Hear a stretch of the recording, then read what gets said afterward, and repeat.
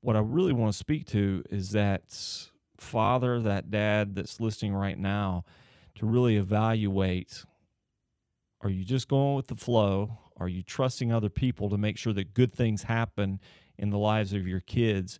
Are you taking very seriously the mantle of responsibility God's given to you uniquely in your own home?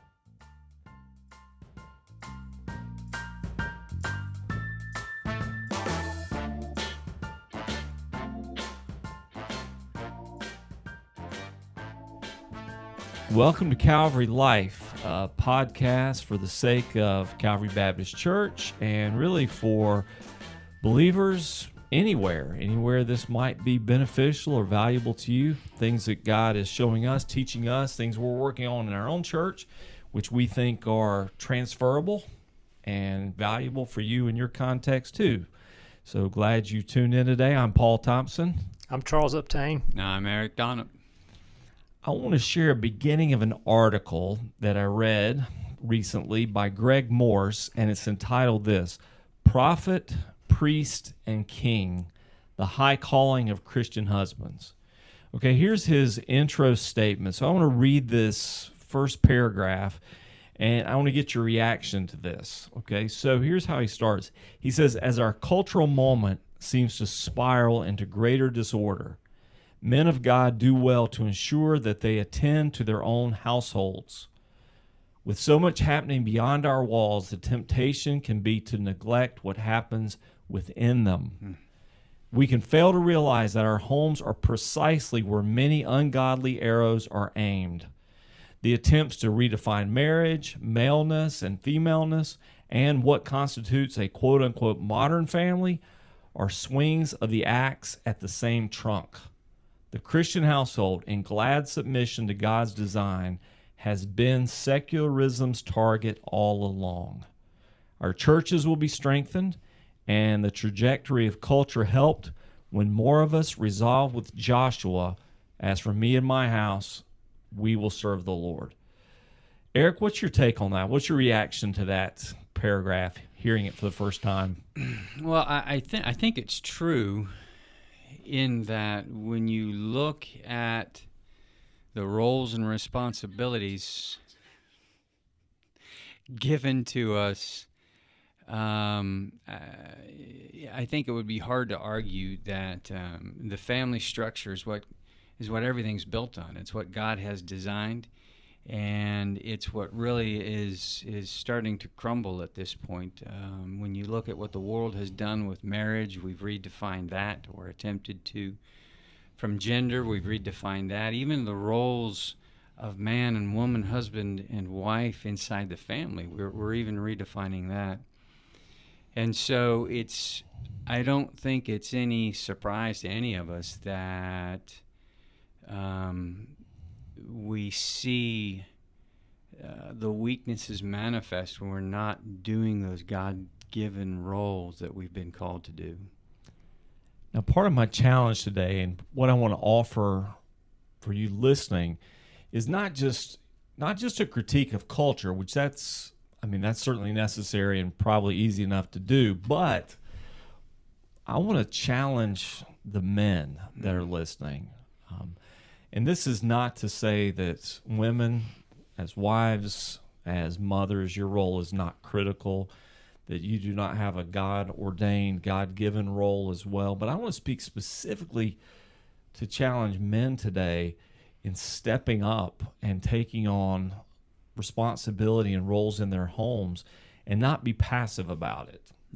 I think one of the things I was guilty of as a father when my kids were at home and when my kids were younger, one, because we were so active in the church and we were there all the time, Sunday mornings, Sunday nights, Wednesday nights, is assuming that the church would handle the majority of their Christian education. Like some of you that are listening, there was a long season of my kids' lives when they were in a Christian school. And so, again, assuming they're getting the proper support to what they're hearing at church and also what they're seeing at home, but really being a little bit more passive about that in terms of training and teaching and worshiping even in the home.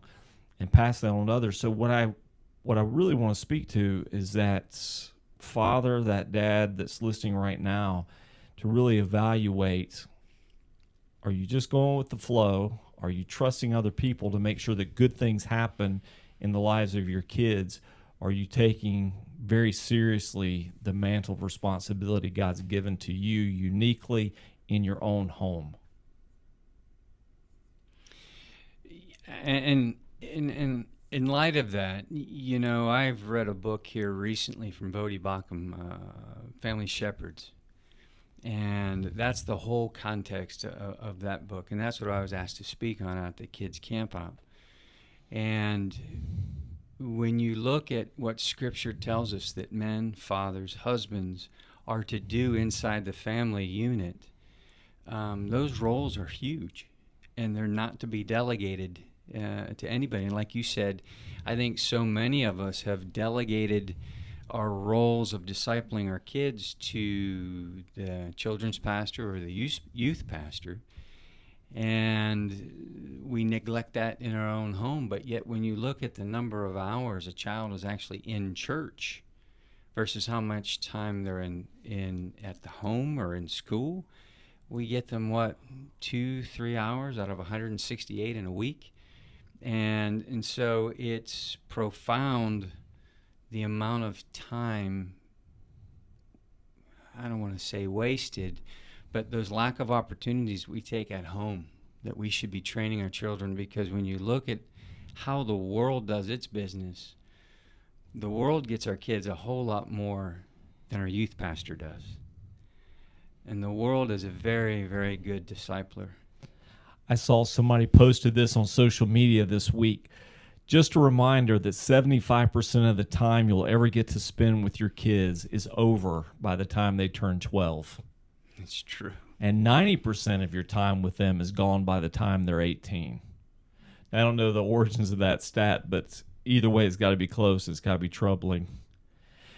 Eric, you mentioned the father and kids camp out that we do every year. And so I know that you spoke of that and you gave a challenge to the men there.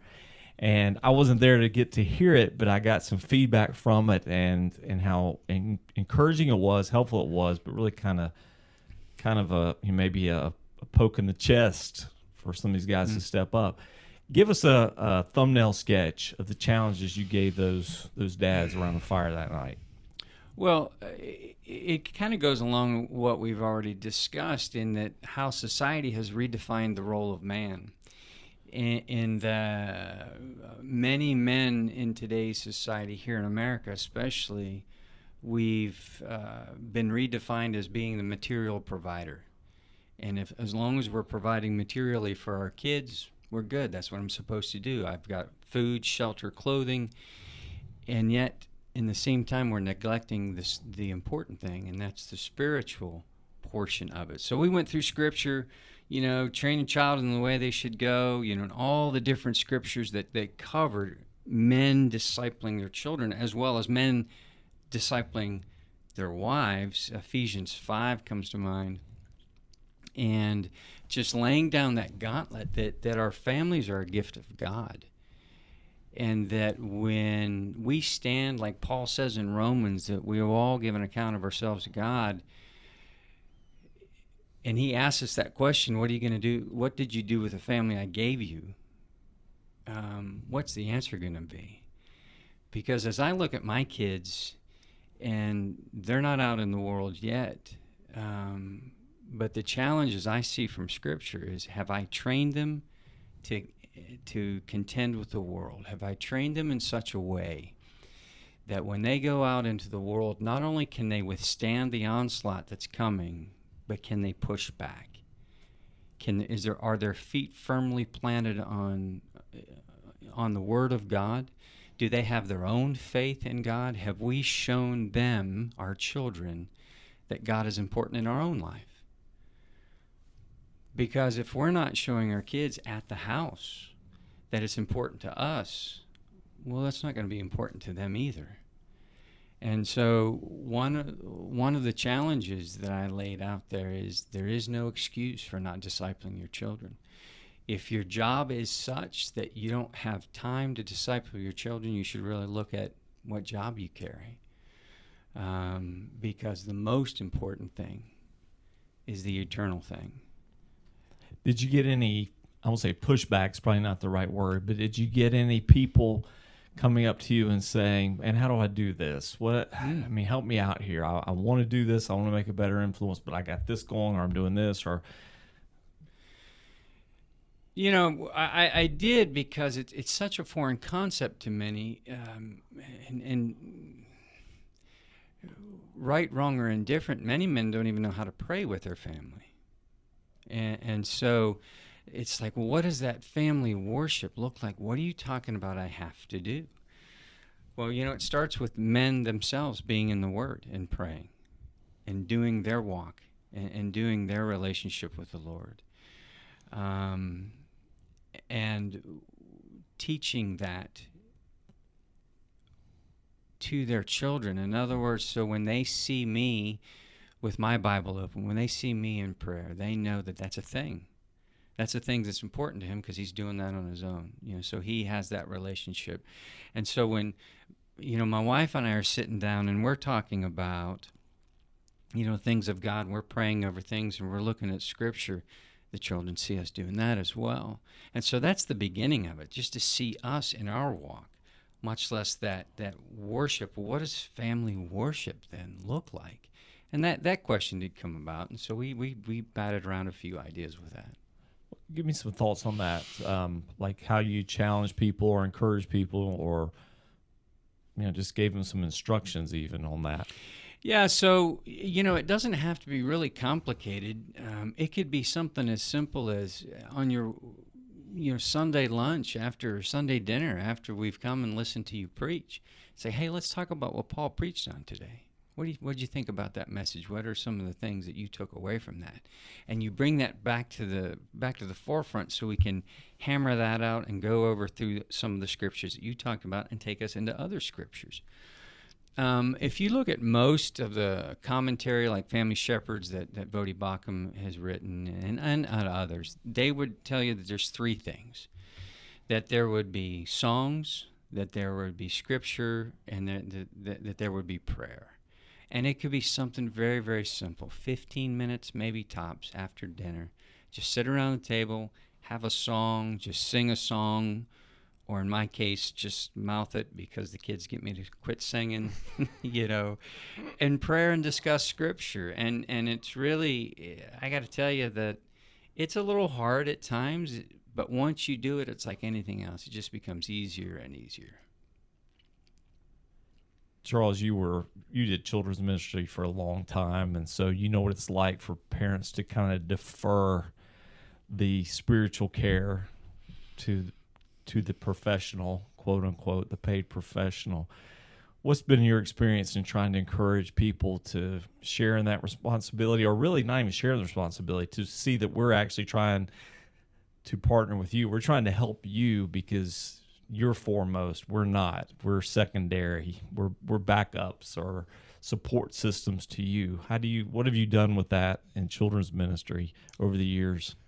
Well, I know Zach and I have even talked about that a lot together over the years, and a lot of times it's just from a church perspective. There are things that we expect our teachers to do on a week-by-week basis, and really it's a lot of communication with the parents for that. You know, most of the materials that children has something that goes home with them, and so I've just tried to encourage parents with that. Is just like Eric said, use what they have learned at church on Sunday. Ask them about it. Ask them questions about it. Read the stuff that they take home with them to see what concepts they're learning and how you can then use that in your further discipling of them. That's the biggest thing, is just really engagement. It's just staying true to seeing what's going on with your children, what the church is trying to teach them that week or that month or whatever the theme is. Most of the time, literatures have, you know, every curriculum has memory verses. It has things that can be done at home. It just takes time for the parents to really clue in and be there, be a part of what we're just trying to give to them. But it's a balance. You know, we're trying to like you said, partner with the parents, see that they have the responsibility. But most of the time, those parents, like Eric said, don't feel comfortable with it. They don't feel like they can do it by themselves. So as a children's pastor, you really want to have one-on-one conversations. You want to give them resources. You want to just help them really pick up their game so they're ready to then lead their family in that way. Hey, Eric, I want to ask you something kind of as an offshoot of that too. Talking about following up on messages like you're talking about, Charles talking about the material, and we've tried to be intentional about even creating a common thread of material from children all the way up through adults so that you're at least talking about the same text. It may not be the same level of explanation and all that, and application won't be exactly the same, but the same text. So to try to give those tools to you. But something just struck me the other day, and Reagan and I were talking about parents and their responsibility in terms of what their kids are hearing at school. And as an opportunity, a jumping off point for discipleship. And I was talking with Reagan, just sharing that in my experience in the past as a student minister, I was really surprised a lot back in those days by how few parents even knew what kind of conversations their kids were having at school or even what they were being taught in the classroom. What kind of experience have you guys had as parents and both from young ones into teenagers, of using just those natural opportunities to disciple, sort of organic opportunities to disciple, just based on, tell me what you're discussing in school, or tell me about that. What'd you hear? What'd you learn about that? Or kind of conversations they're having. Kind of how are you guys leveraging those times, just knowing what your kids are hearing and doing and being exposed to into discipling opportunities? Yeah, that's a great question. That because, and I think this is a twofold answer there, but because I came to faith late, I came with a lot of baggage myself. And so I know the things, or at least I know the things that I believed coming out of the world. And so one of the things that we do at my house is just make sure we have those open lines of communication, and we tackle any subject that comes up. Now, there are some that are age appropriate. We push off until later on, but I give the girls complete freedom to ask me any question. And if they don't have any questions, then we'll see something on TV. We'll see something, a billboard, for instance. Billboards are probably the first thing that started really bringing up serious questions. And so I tried to get them to understand early on that the world will tell you one thing, the gospel tells you something else. And you have to know the difference. And when the world tells you one thing, you got to hear the lie that's in it. And so we discuss things that come from social media. We discuss, like you said, hey, tell me about your conversations at school. Tell me about some of the things that you had in class. Because, of course, they're hearing and learning every day. They're retaining a lot. And it's just been really exciting to see them come, well, hey, here's this. What do I do with that? It's like, well, let's take that onion and peel it apart. Let's take the Word of God and just open that up and see what happens with that. And they've become unafraid to ask any question, and so it's been really interesting to see what the Word of God has done, because we'll tackle any of it head on. And to this point now that the twins are 15, and so they're virtually adult conversations, I mean, there's some things that we don't get into just yet, but I'll throw something their way. I'll find stuff on the internet. I was like, all right, peel this onion, see what you think. And it's been really exciting. Those kind of conversations that you're having, kind of to your point earlier, Charles, I think maybe some of our parents, some of our dads may think, I'm not equipped to answer those. I'm not equipped to answer those Bible questions or those apologetics. Charles, how can we help our folks see the value of things we're doing, like open classes, as a means to equip you? Like, Eric, right now you're teaching apologetics. Well, you're probably getting apologetic questions from your 15-year-old twin daughters. So you're getting those worldview challenges. Like, Charles, help our folks see there's a role here in these open classes beyond just you learning stuff that equips you trains you as a disciple maker. Yeah, I think, that's one of the biggest points of why we wanted to start these open classes is it's a way that we can help train not just in general our church family, but also even our teachers. That's like why I really enjoy the idea of a teacher taking a break and coming to some of these classes so that they can take what they learn about systematic theology or apologetics back to in their teaching. And I think the same thing goes to your home. If you're able to go through some of those open classes and talk about the books of the Bible, or you're able to talk about the fear of man, or whatever the subject is, there are definitely points of that you can take home and discuss with just normal things that come up. I love the fact, and I think I see Eric do the same thing, I love the fact that I get to take my kids to school every day. Some of the best conversations me and Charlie now have, I've done it with all of them, he's the last one in the car with me now, are those 15 minutes of going to school. And we do it every day through school. And so those are great opportunities to have that discussion. And it may be something's on the radio and we end up talking about. It may be something he's doing at school. But a lot of times what I can learn or what I've put in, filled my tank, so to speak, would be through theology class or something like that, is why those open classes kind of tie into that. It just comes out naturally when you're looking for something you're trying to talk. If you have those inputs, you got to have an input to have an output, and that's really what an open class is.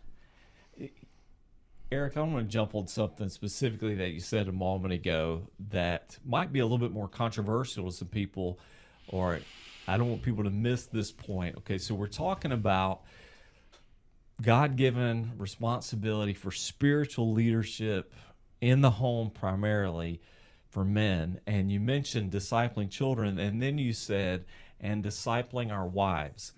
Okay, so as soon as you said that, I was thinking, okay, I got a follow-up question to that in a little bit, because I'll bet you there'll be people that are listening will be thinking, is that a thing?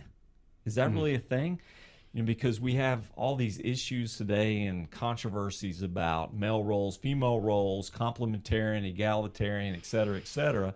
What is my biblical responsibility as a husband to my wife in terms of discipleship, disciple making? So, Eric, jump on that just a little bit. Why you're supposed to do that? Why that is a thing, and not just your thing, not just your family's thing, not just a function of your personality or Melanie's personality, but here's something we do because this is what we believe the Bible requires us to do. And either of you guys jump on this. Tell me some ways that you're doing that in a practical way. Like, what's that look like at your house?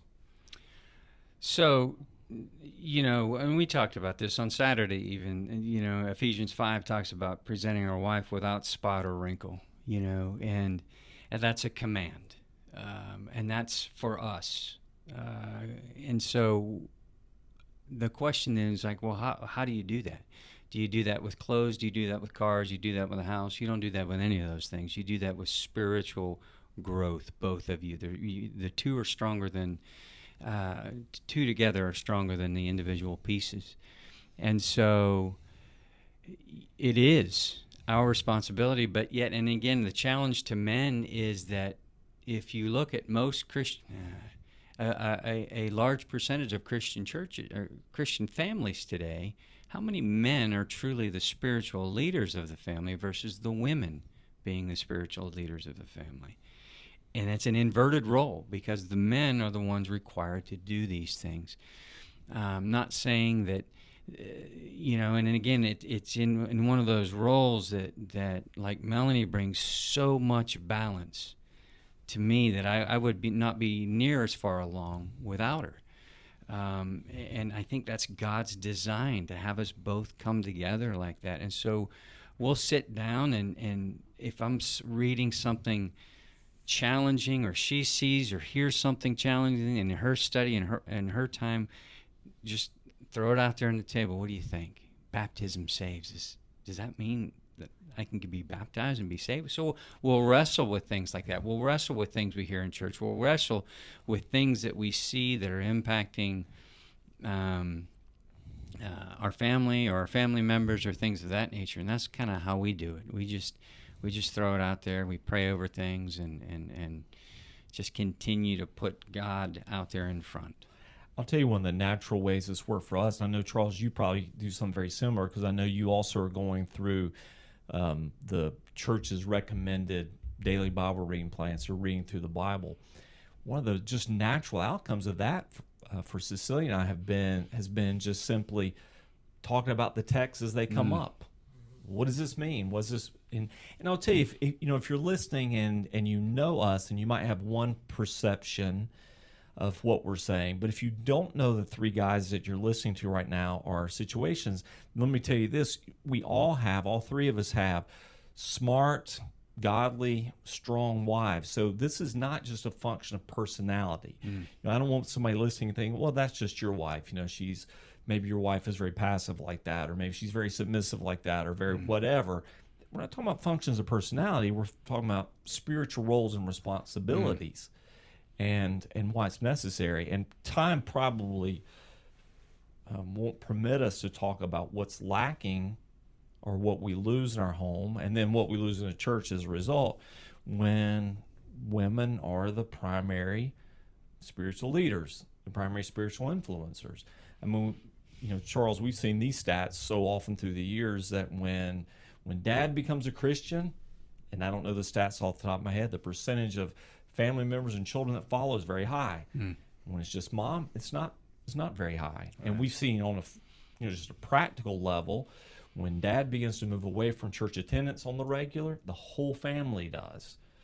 And so just that barometer, that pace setter that dad is, but I think there's probably more to it than that. I think there's probably more effect than that than we realize. The vulnerability we subject our families to, the inherent weakness that we're creating in our families. I like this framework, and I kind of want to wrap with this just for time's sake. I wanted to kind of wrap up a little bit and get your take on this as a conclusion. In that same article by Greg Morse that I mentioned, Prophet, Priest, and King, as you'd imagine, he uses those three biblical categories to kind of define and describe God-given responsibility for men and their families. And so this is what he said: as prophets in our homes, we have the great privilege to speak the words of God to our family. We are spiritual shepherds. Too few today know the joys of hearing a father earnestly, joyfully, humbly giving voice to the words of God in Scripture. And let me say this, and this is really a particular challenge to those of you who are listening and saying, I didn't do that, I wish I would have. It's not too late to start if your kids are home. Or if you didn't grow up that way at all, I love his statement here: what many of us did not experience as sons, we can give as fathers. And he says, we speak to exhort, encourage, and charge our children to a life worthy of God. Paul recognizes this when he says, like a father with his children, we exhorted each one of you and encouraged you and charged you to walk in a manner worthy of God. 1 Thessalonians 2:11-12. Exhorted, encouraged, charged you to walk in a manner worthy of God. And then he says, as priests in our home, we get to intercede for our family before God. He quotes John Patton, famous missionary story among cannibals, and Patton recalls his upbringing like this: how much my father's prayers at this time impressed me I can never explain, nor could any stranger understand. When on his knees and all of us kneeling around him in family worship, he poured out his whole soul with tears for the conversion of the heathen world to the service of Jesus. And for every personal and domestic need, we all felt as if in the presence of the living Savior, and we learned to know and love him as our divine friend. And I thought that was awesome. This missionary learned to love God more so in his family worship, perhaps even than in his gathered church worship. That was a reminder, that was a reinforcer of what he was already getting home. And then he says, as king, the role of king, God has firmly written into the nature of every man to lead, provide for, and defend those in his charge. As societies descend into ungodliness, this category of the three is the last to depart. It's a groveling existence for any man, Christian or non-Christian, to abdicate his kingly duties. And he quotes Paul to Timothy, if anyone does not provide for his relatives and especially for members of his household, he's denied the faith and is worse than an unbeliever. And, Eric, as you rightly pointed out, that providing is a whole lot more than the clothes they wear, the roof over their head, or the bed they sleep in. So what do you guys think about that, those three categories, and how does that play out for you? Well, one thing I would say to that, and we may want to talk about it. We may want to talk about it later. Is the idea that some men have of what priest of their family means. That I'm not sure. I think we may need to clarify that, because I've heard it, especially on a mission trip in another culture. Heard that statement as almost making that man the priest of his family, as in having all the spiritual decision making for his family. And so I think we have to be careful, even though I agree, and I'm glad he wrote it the way he did, to say that it's our job to pray for our family, and that's how we're doing that. But I hope we, can say that doesn't necessarily mean that man is the only way that God gets into that family, the conduit, I guess. Right. And, and I was reading some other articles on how we use those terms rightly, and sometimes we can overuse prophet, priest, and king as just leadership paradigms, when in New Testament context, biblically, all Christians are all those things in some sense. But centering in on three areas of responsibility for that family: to speak the truth, intercede well spiritually. In that sense, just that one priestly function of, I'm going to intercede for you. I'm going to be praying for you. And I'm going to show you a pursuit of God myself and lead you in that. And not reading more into it than that. Not as a means of salvation, not as a conduit of God's grace, etc. But you might be, and probably will be, the strongest voice, the strongest influencer. And the idea of king is more than just ruling over, but the protecting, serving guardian of your home and family.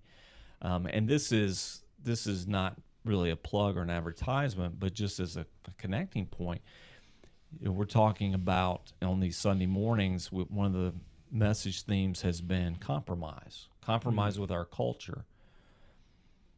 Well, that's another role for dads to play at home, to guard your family against the corrupting culture that's creeping in all around. Comes in through your television and through the social media that your kids are engaged in, and all those things. That's part of your role and responsibility, to protect them, to provide for them a context for godliness.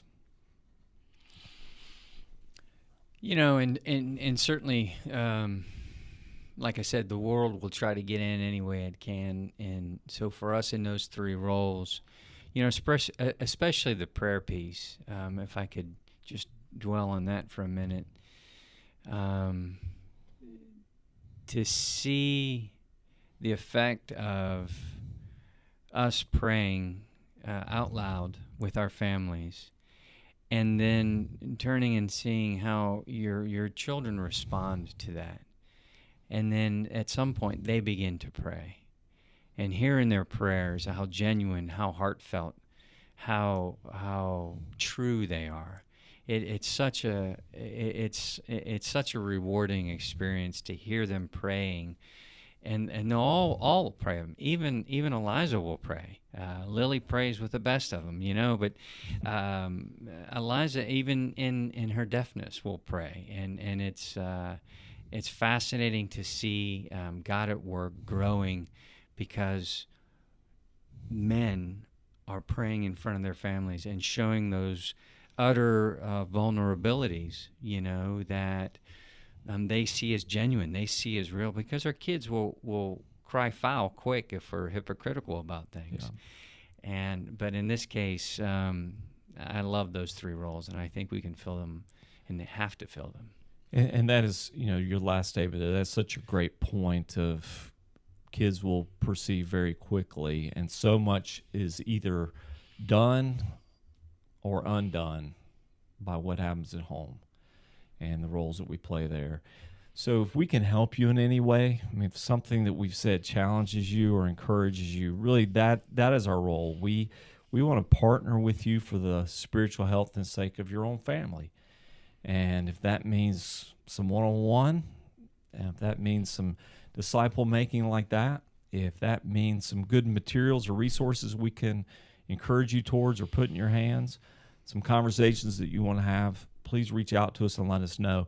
If you got some questions or feedback or anything that you want us to consider, email us at podcast, that's plural, podcasts, at Calvary Dothan. Wait, that's not it. What is it? Now I got to edit this thing again. What's it? It's just, Patrick, what's the podcast email? Without an S. It's just podcast? Singular, no plural. At calvarydothan.com. Man, all right, don't send it to podcast. Just this one, the single podcast. Podcast at calvarydothan.com. And Patrick's just sitting over there smiling. He's going to do this next time. All right, so as always, we are for God. We're for Dothan. We're for the world. We're for you. We're for you and your family, too. So this is Paul Thompson. And Charles Uptain. Eric Donop. Have a great week. Talk to you soon.